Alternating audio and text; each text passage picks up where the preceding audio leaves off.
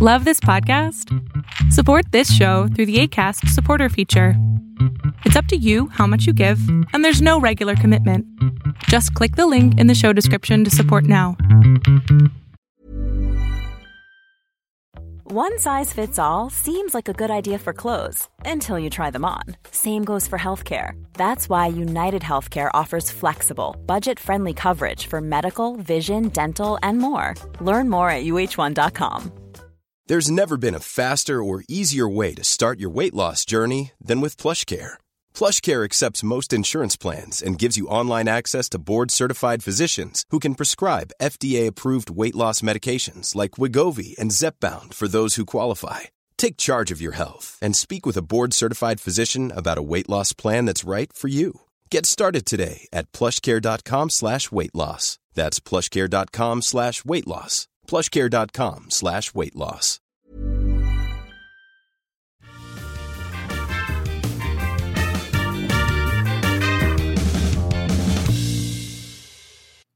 Welcome back to another exciting episode of Tripping Up, a comedy travel podcast.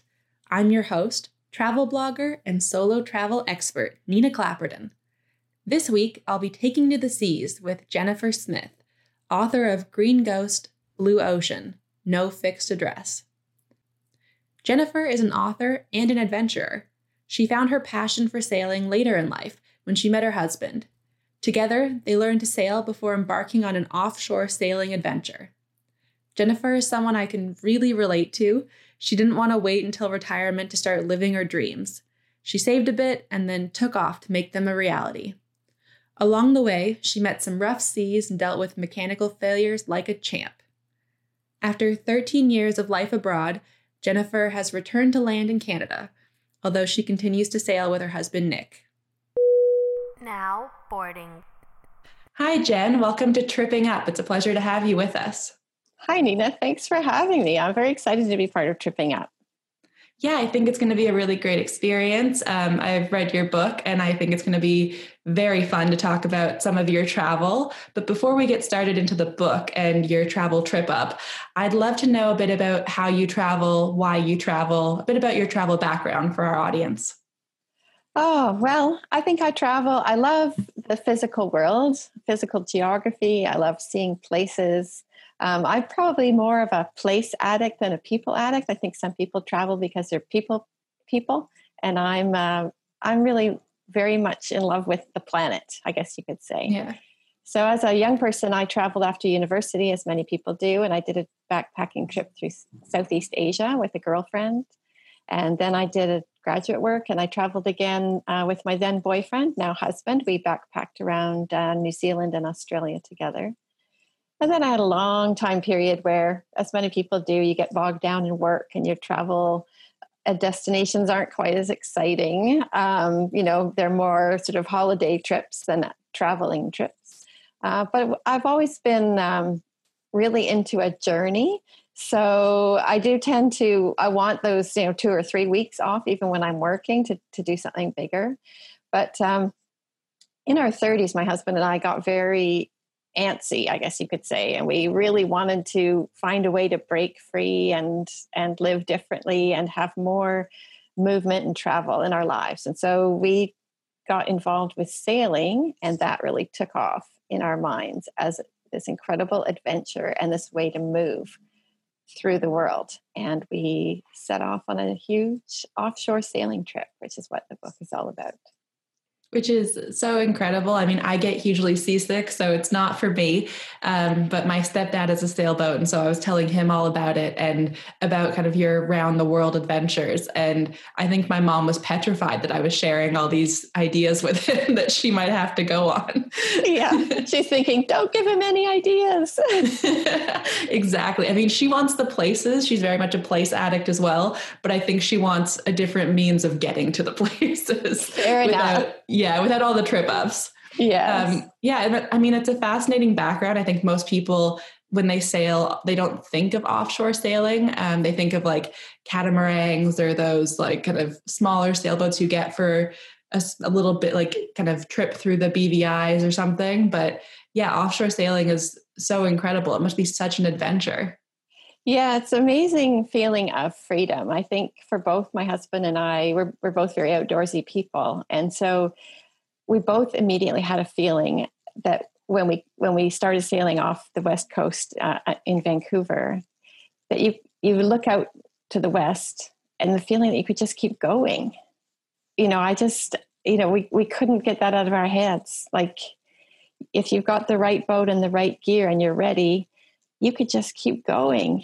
And we thought that was the most fascinating idea. So that was really what sparked us. And then everything became about that. So we just focused on making that happen for ourselves earlier in life rather than later in life, as many people wait till they're retired to do that kind of thing. But we were just game to get on it and do it while we were still young. Yeah, of course. And I think life is such a mystery. You never know what's going to happen to you. So better to start now and to enjoy it. And it's like people who will save up for retirement and then, I don't know, sit around watching TV and let that money go to waste. It's no, do the adventures while you can and then watch TV later. Exactly.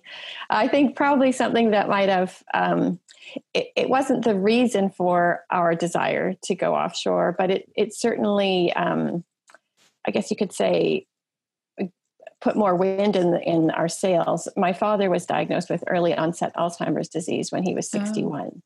And so while our dream was developing in our minds, I was looking at my father becoming very ill. And, he never got to retire. And so I think that probably really fueled us in terms of I didn't need to explain myself or make excuses for wanting to do a big trip in our late 30s. I just thought, you don't know, as you say, you don't know what's going to happen in your life. So seize the day. Yeah, which is a great motto. And if your boat wasn't called Green Ghost, I would have called it Carpe Diem then and just seize the day. Go for it. Go for it. Exactly. And I'm sure with all the amazing travels you did that you've picked up an odd souvenir, and we'd love to hear about your weirdest souvenir that you've collected. Okay. I like the term collected because I really like collecting. I became sort of a crazed shell hunter when we went off sailing. And because I love the natural world, I love finding natural souvenirs. So I would beachcomb for hours and hours. And when we were in the Pacific, particularly in New Caledonia, you can find nautilus shells in New Caledonia. Okay. And I became obsessed with wanting to find one, but they're very, very difficult to find.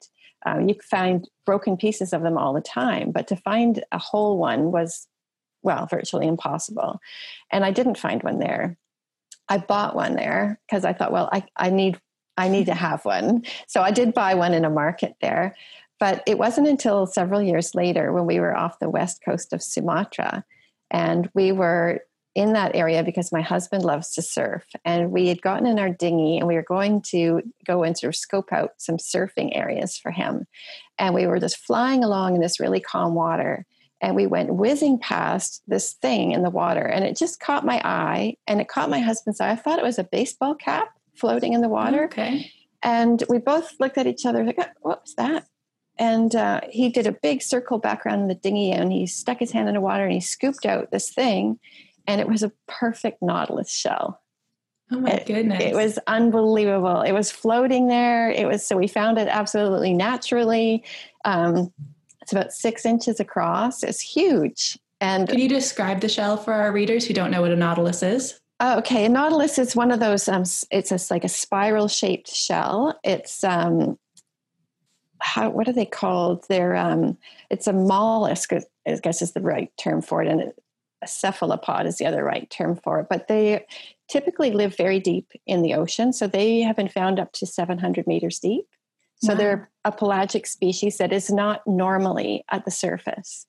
So the shells, I believe, rise to the surface when the animal dies, and the shell might rise up to the surface and float around and then eventually wind up on a shoreline somewhere. So they're the ones that you might see. They're called chambered nautilus shells. So sometimes they're cut in half and you can see all the beautiful chambers inside, and they're quite rare to find. So it was really just a fantastic thing to find it in its natural environment. And, you know, I'd put so many hours into looking for one, and to just come across one like that was just wonderful. So that's amazing. It's one of my prized possessions, honestly. And it was almost exactly the same size as the one I had purchased. So the two of them look quite beautiful sitting on a shelf together. And so are you using them as like bookends now, or how are you displaying them? I'm just setting them. They're just sitting on a shelf that's underneath our television. It's on the, and nice. They're quite fragile, so they're no good for holding books up because they would just get over. But yeah, they're just beautiful to look at, I think. That's amazing. Yeah, and it's so nice that it did kind of come to you when it was ready to come to you. Yes, exactly. Yeah. I always hesitate buying natural items in a market because I don't like to think that they've been, harvested in a way that they shouldn't have. So I was so pleased to get one that was just naturally out there floating around waiting for us. Yeah. I mean, it definitely kind of caps off like a perfect little trip. And I think I've become more spiritual as the podcast has gone on, and I've heard a lot of these like things coming to you at the right time stories. So it does feel like, travel really puts you in touch with that and gets you in the right spot, and then shows you that you're in the right spot with these lovely little gifts. Yeah, that's a nice way of thinking of it. And it's something I learned after the fact when I did a little bit of research on these shells and, what they were and what animal lived inside them was, I learned that the word nautilus literally means sailor. Oh, wow. So I thought, what perfect. That's a perfect thing. Yeah, perfect. It's like a little mascot for your trip. Exactly, yeah. That's amazing. Well, I love hearing about cool souvenirs. It's so much nicer to know that there are things out there that aren't snow globes and keychains. But now it's time for a different turn for your travel. I'd love to know about your Tripping Up travel story, please. Okay, sure. I thought I'd relay a story that it's not so much about sailing, but it's a trip that we did because we were sailing. We ended up in South Africa and went on a road trip with some other sailing friends. And we rented a car and drove up to Botswana from South Africa. And we had it in our heads that we wanted to see the Okavango Delta, which is, a very famous geographic location. We'd met a person who'd been there and told us it was a fabulous place to visit. So without any planning ahead, we turned up in a town called Maun. I'm not sure if that's how you pronounce it, but Maun. And that's in Botswana. And we went to a backpackers that was known for booking trips on riverboats up the Okavango Delta. And we were quite optimistic turning up and thinking we could just jump on a boat, because we learned when we got there that most people plan these trips months in advance. So when we rocked on up to the counter at this backpackers and said, yeah, we'd like to go up the river for a couple of days, they were thinking like, well, when? And we said, well, tomorrow. And I think they thought we were crazy, but they said, well, let's see what we can do. So they were actually able to find a couple of boats. I mean, I don't think we fully appreciated what it took to go upriver. First of all, I believe it's a UNESCO World Heritage Site. So there's campsites at the Delta, but they have to be booked. And they only allow so many people to be in the area at one time. So we didn't even realize that. So the first question was, would there be campsites? The next question is, are there guides available? The next question, was there boats available, camping gear available? Somehow they managed to pull it all together. And within about an hour, they came back to us and said, yes, we can do it.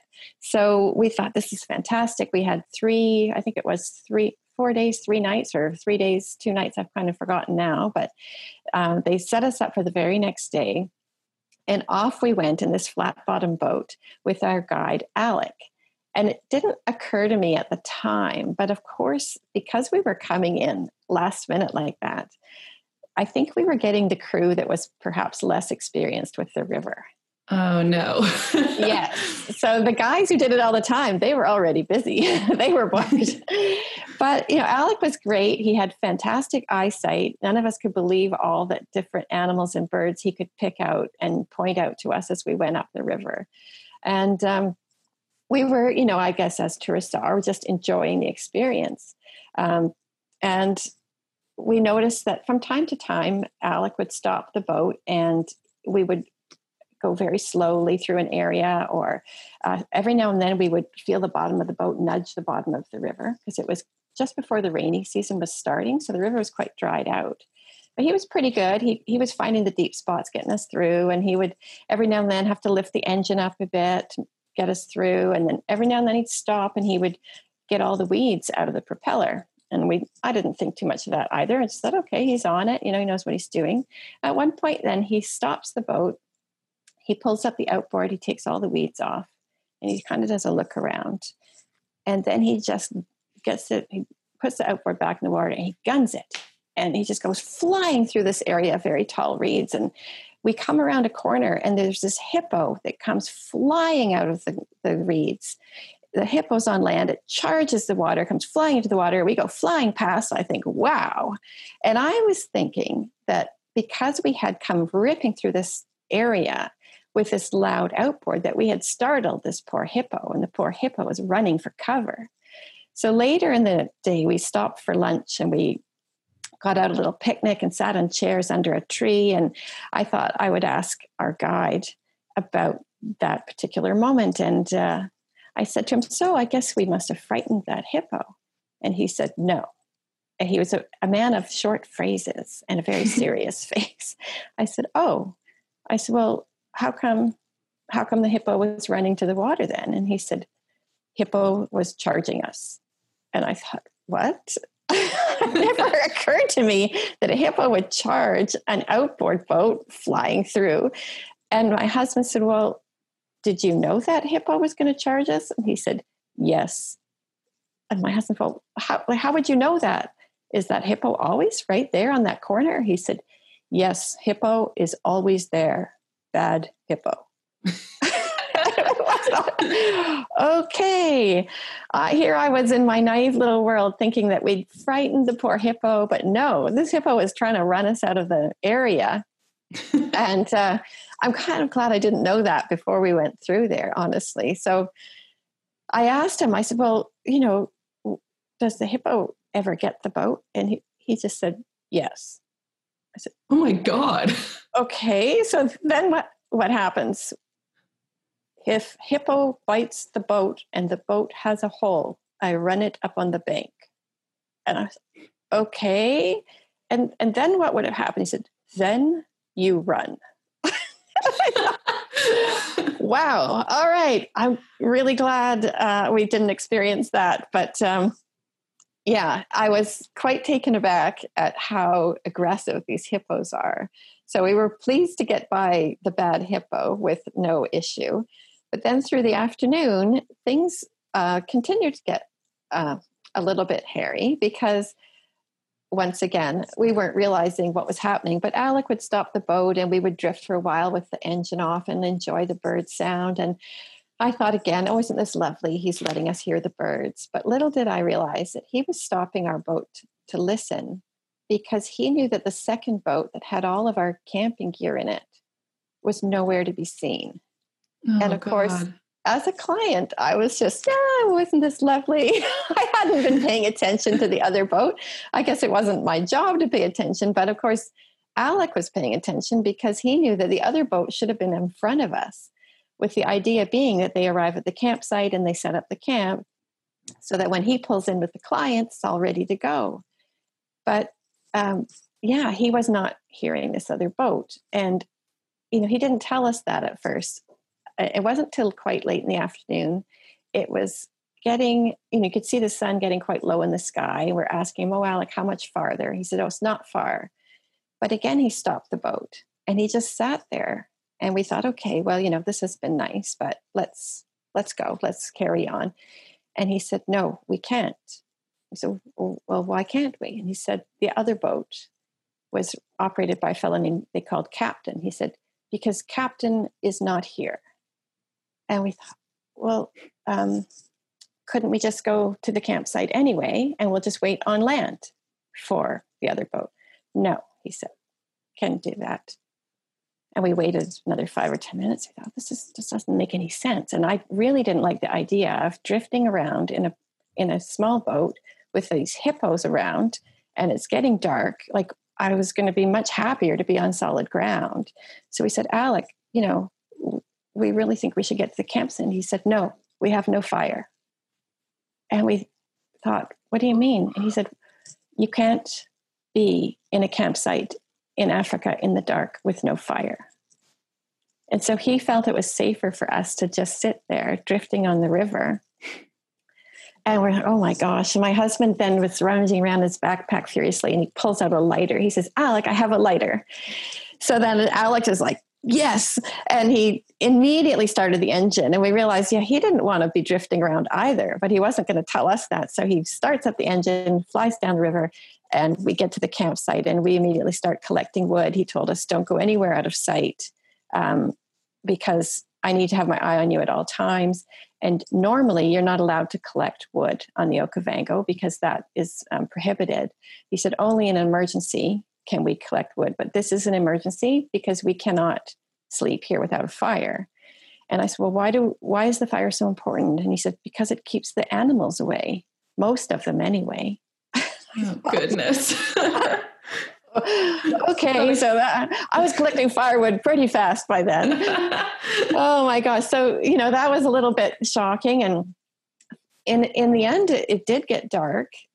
Rain was coming. Fortunately, the rain skirted us, but it got completely dark. We got a big fire going, and we started taking turns to keep watch, to listen for the boat.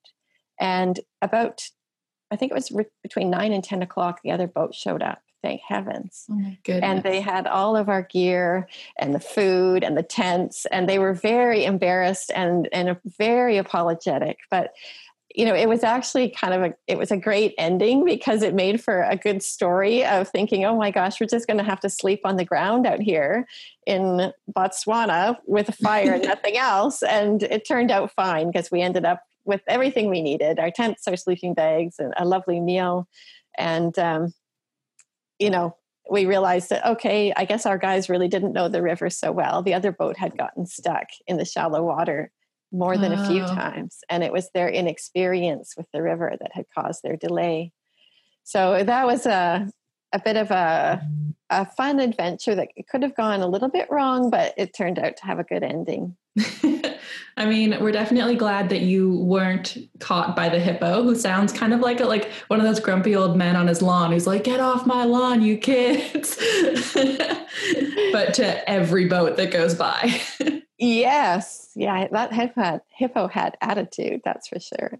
Oh my goodness. I think it's interesting though to learn about the different animals in different places that do they're more intimidating. They have some territorial issues you just don't think of. Because in all the images you see of Africa, everything's chill and tame, and if they're being awful to each other and not to the people. But you don't think of all the work that goes in to keep them nice to the people. Exactly. Yes, those guys, they really know. They know their stuff. Those guides, and Alec, he knew that exact spot in the river. He knew there's no dawdling there. Yeah. Which I mean, and even if they're less experienced guides, they seem better than some others you could have gotten, because at least they knew about the hippo and they were aware of that one giant issue. Exactly. We were very, very pleased with Alec. He was great.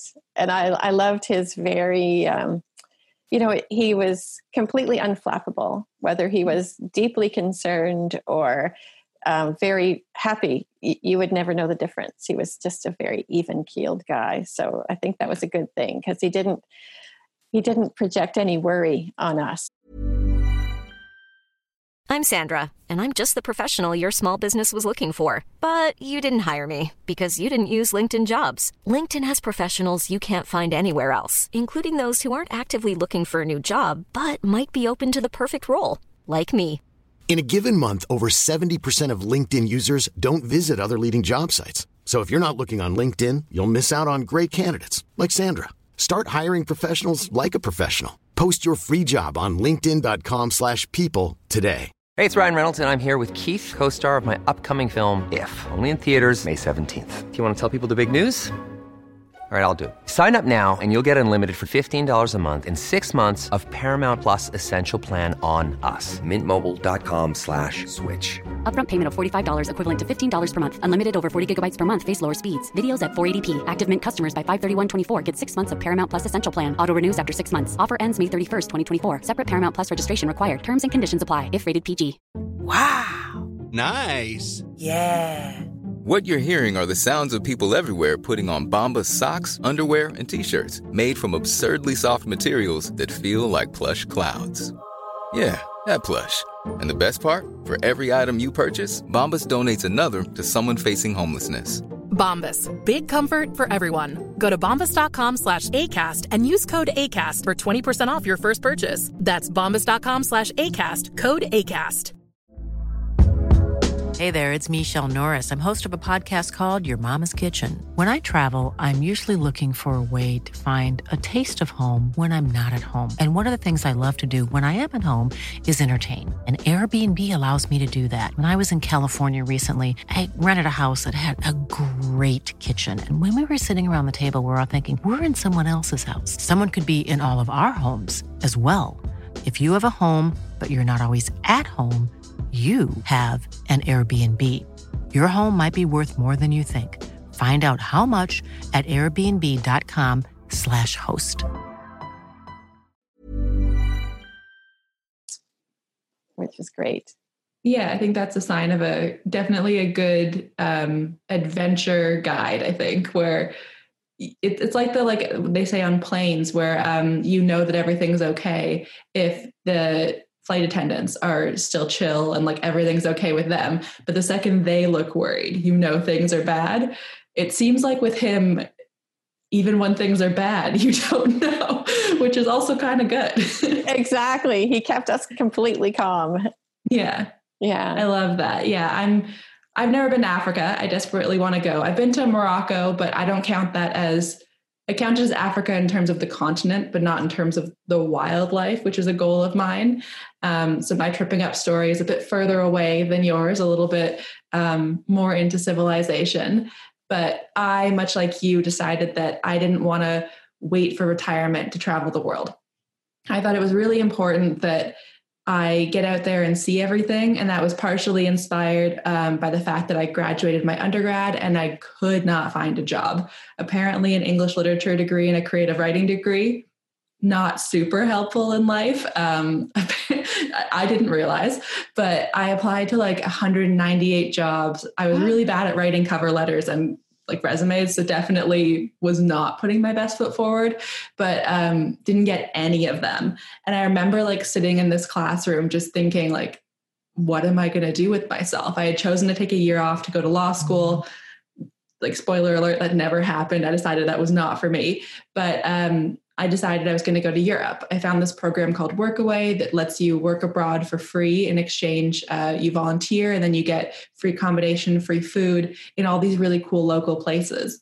And so it was like, I think like the night or two before, and this happens to me a lot where I get like intense buyer's remorse about travel before I leave because I have anxiety. And so that means that like, I trip up before I even leave. I decide in my head that I'm going to trip up and I'm going to have all these horrible things happen. So my mom and I had this like really, I think it's like her least favorite thing, but it's kind of a fond memory for me now. But every time I would travel, like the night before, she'd sit on, I had a basement bedroom with the stairs going into my room. So I'd sit on the floor surrounded by like packed t-shirts and well, not packed, they were folded, they were supposed to be packed, t-shirts and suitcases and like camera gear and cords and everything everywhere. And she'd sit on the stairs having a glass of wine because she needed it to deal with what was coming. And I would just have an absolute meltdown. And I remember this time it was bigger because usually I had an end date. Usually it was like, I'm coming back on, I don't know, December 1st or this or that. But this time I was sitting there and just feeling like the weight of the world on my shoulders because I was taking this huge leap. I had no savings. I'd saved for like 2 months for this adventure. I had been cut off because that was the rule in my family is once you graduate undergrad, you're kind of on your own. Like you won't starve, but you also need to be an adult now.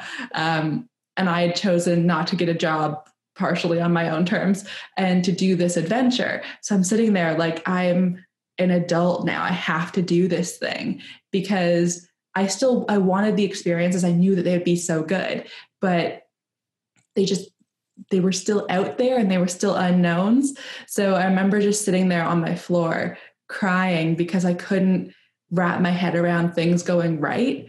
And eventually, like, she got me on the plane. God bless her. Don't know how she did it. But I was on this plane and my first stop was Frankfurt because it's a great hub. I'd been there before, so I kind of knew, or no, actually at that point, I don't think I had been, but I think it was a hub enough that I could figure it out. And there was some English there, and then I could head off to my first experience. But I arrived and then everything started to quickly go wrong in all the ways I had unfortunately anticipated. Oh no. Yeah. So the flight was, flights to Europe from Canada are always a little bit awful. They're long. This was an overnight flight, which I hate doing. I'm not a fan of them. So I got there, and then there was the whole process of like waiting for the bags. Mine was, of course, the last one to come out. So the whole time I'm sitting there thinking like, I packed my whole life away in this bag for at least a year away. Everything I own, like, and I've never been one of those people. I don't do things halfway. So either like I have every safety option in my backpack, like I have an extra change of everything, or I have nothing. And at this point, I had nothing. Like when I was at the airport to leave, I realized I'd forgotten my travel adapter and had to 15 minutes before boarding, run around the airport looking for a store that was open to find a new one. So got one. I'd called my dad in a panic, even though like he had no way to help me. Because I guess I was still holding on to like that childhood aspect of like, they'll fix it. But I was like, you got to be an adult now, Nina. But yeah, so in Frankfurt, got the bag eventually. And then because I was on a budget, I had all these plans to like take the train and figure out the train, and German wouldn't be hard. German's very difficult, especially if you've never seen it before. I didn't have a phone plan there. I didn't have anything set up. I knew I had an Airbnb to get to that was outside the city center, which like, again, is a budget travel hack. It's not a beginner travel hack because like the 3 train transfers I needed to get there were so impossible. It took me, I think, an hour and a half to get from the train station to this place, the airport to this place. The next time I did it, it took me about 15 minutes, which shows you how badly it was going.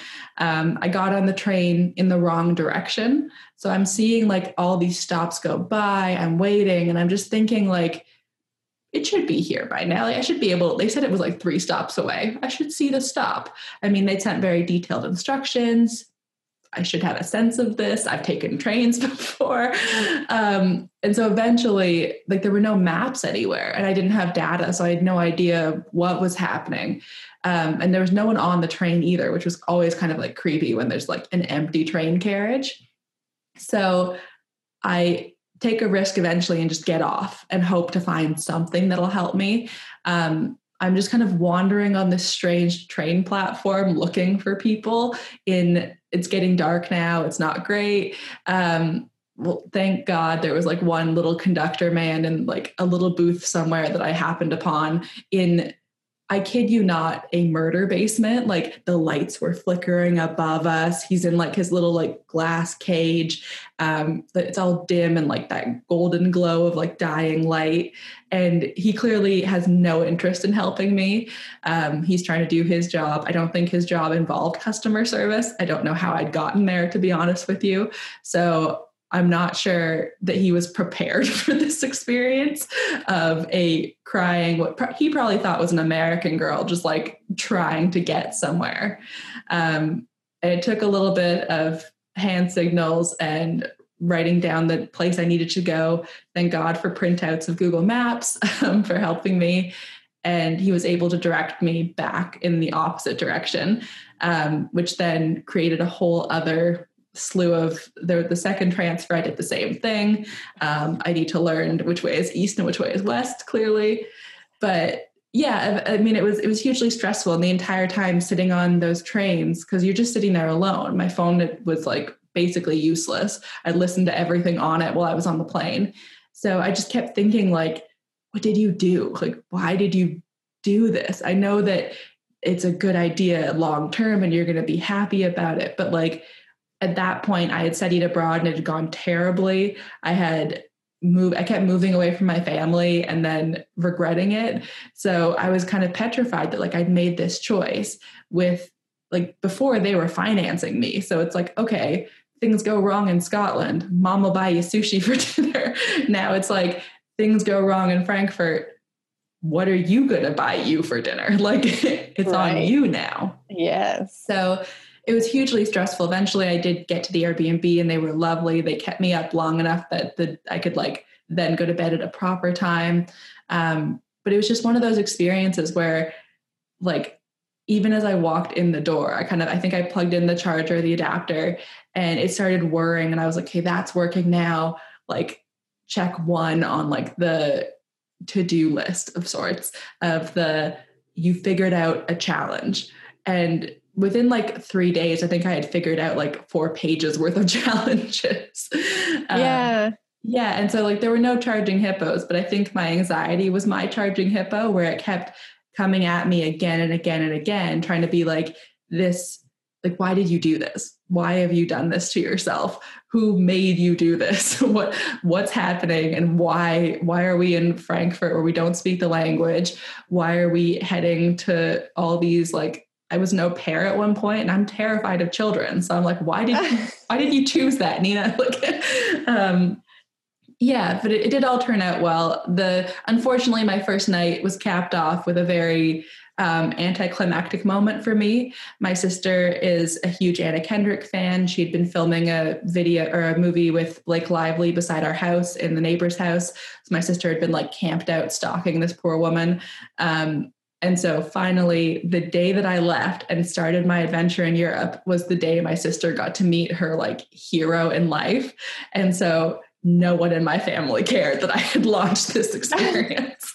So, kind of a travel trip up in the anticipation of it, I guess.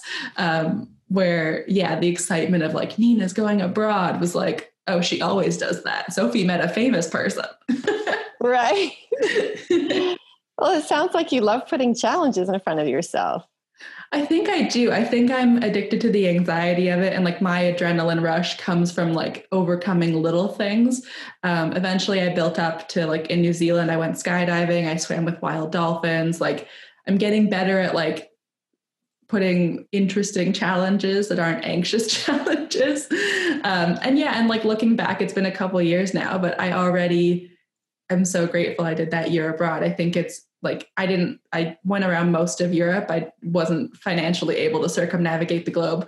But it was one of those experiences where I learned a lot about myself. It's the reason I didn't go to law school. It's the reason that I, with a moment's notice, booked a flight to New Zealand for $200 and just kind of said bye to my family and then left New Zealand with just as much notice to move to the UK.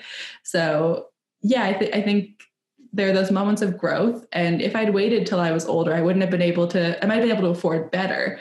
But even then it's like, now I know I can make the money back if I'm 65 and blow it all in 1 year.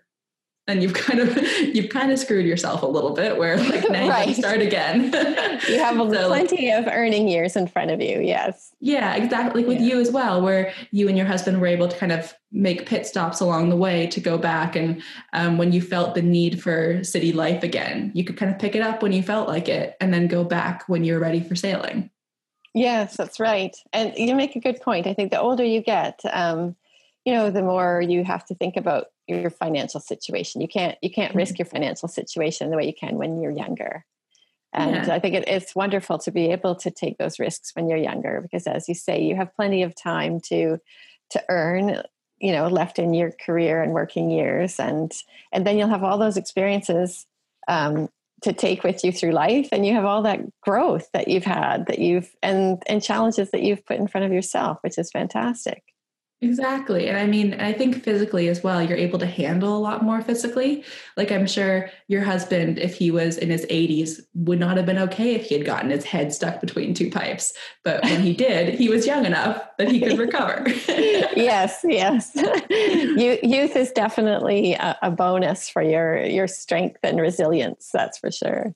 Yeah. And I think too, you learn so much more than you do anywhere else. Like I don't know, Canada, we learned Canadian geography and that we have to color in all the islands of Nunavut, which was always the worst experience growing up. But like European geography, my sister and I were learning it as I was traveling. Like I only learned it that way I knew what country was physically close enough to get to next. And she was learning it when my mom would relay where I was and how I had gotten there. So it was like this active learning experience that even though I've been traveling since I was like 2 years old, I didn't know what was beside France other than England, because Canadian history kind of teaches you that. But like, I couldn't have told you how to get from Istanbul to Serbia. And now I know because I did it. So it's a very hands-on thing that I think is really underappreciated. Yeah. Extremely educational, extremely great for your geography, I think. Yeah. Yeah. In fact, whenever I sit with someone who wants to tell me about whatever travel they've been on or show me photographs, I always want to have a map book or an atlas or a computer screen where I pull up the place I need to know.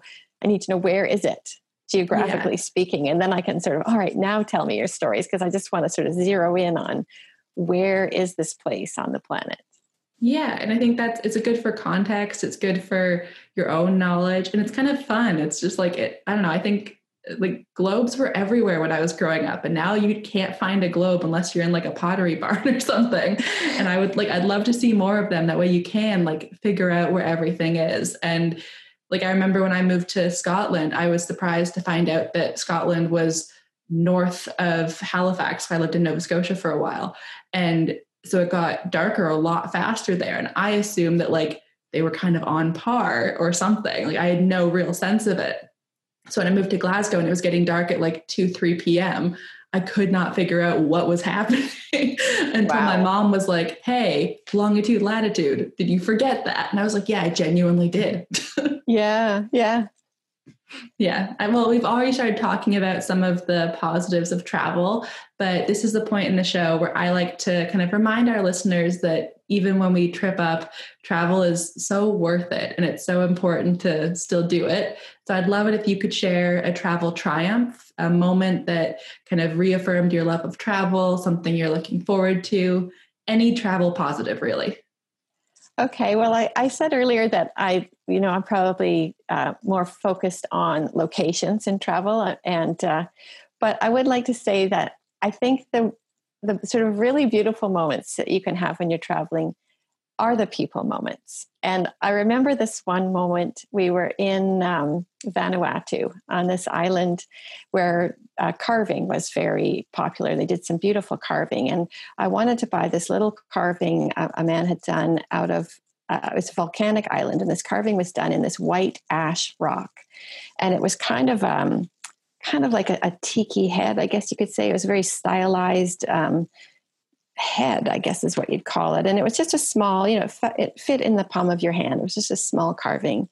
And I was trying to be, respectful and serious. I was trying hard to communicate because the language wasn't, he had some English and we were just trying to get by, describing, what he hoped to get for this piece. And I asked him quite seriously, can you tell me, what is it and what does it represent? Because I'd just like to understand.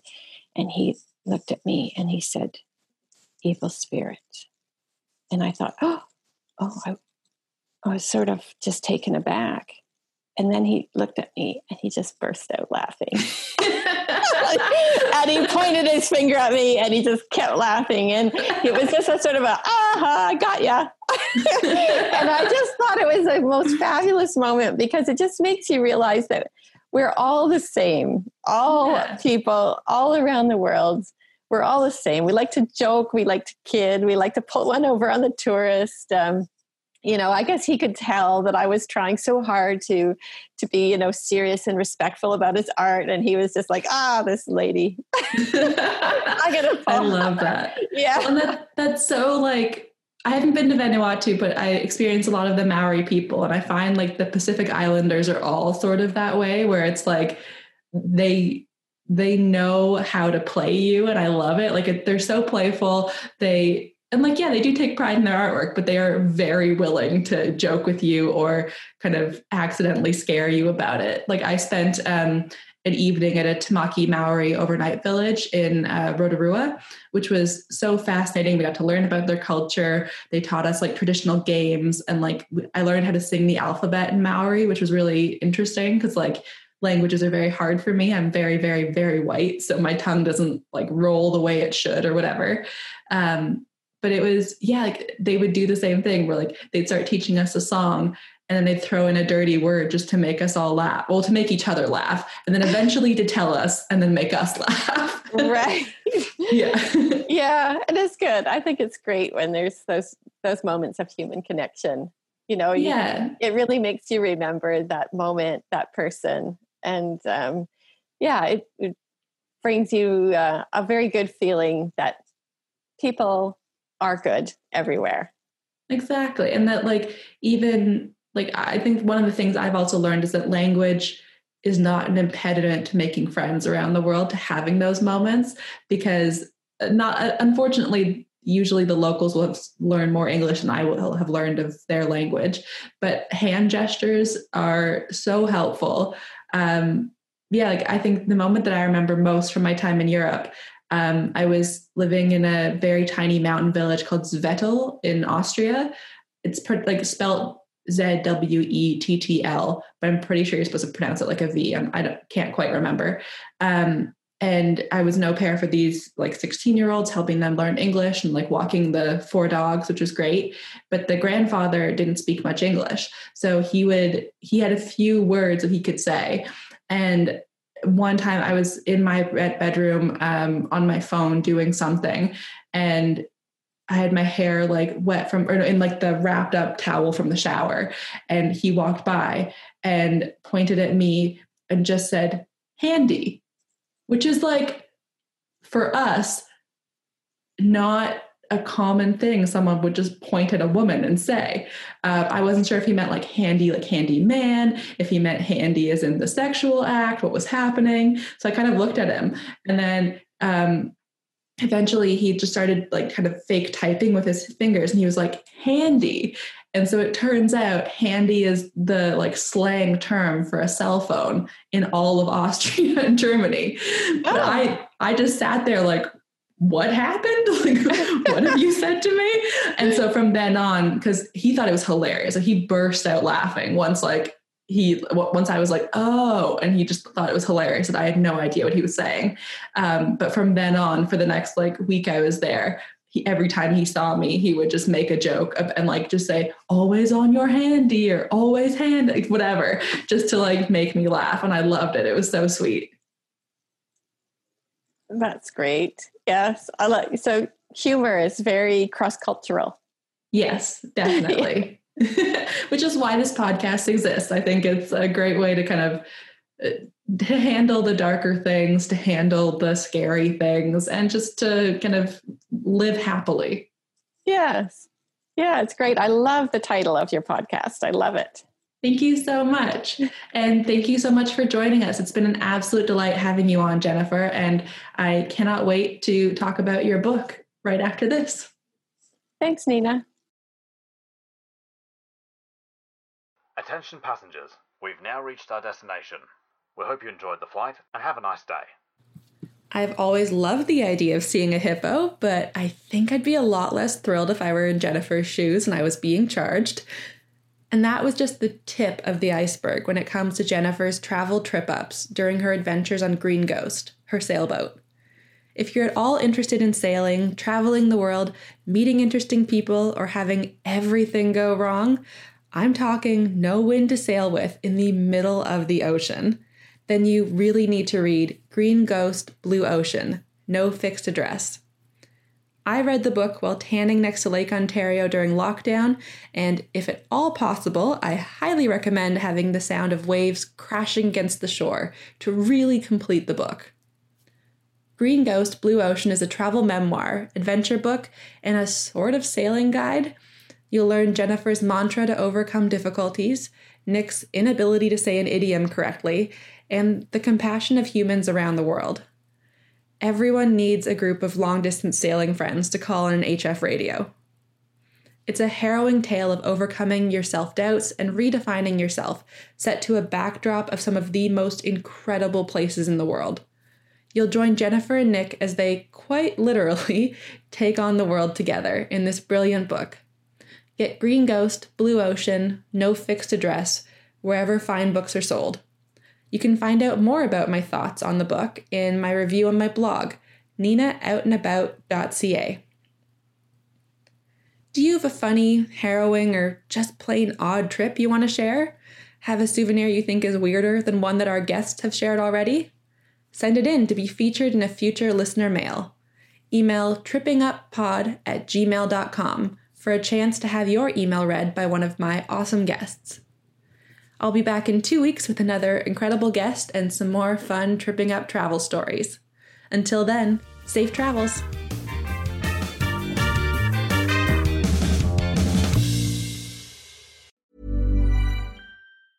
Planning for your next trip? Elevate your travel style with Quince. Quince has all the jet-setting essentials you'll want for your next getaway, like European linen, premium luggage options, buttery soft Italian leather bags, and so much more. And is all priced at 50 to 80% less than similar brands. Plus, Quince only works with factories that use safe and ethical manufacturing practices. Pack your bags with high-quality essentials you'll be wearing for vacations to come with Quince. Go to quince.com/pack for free shipping and 365-day returns.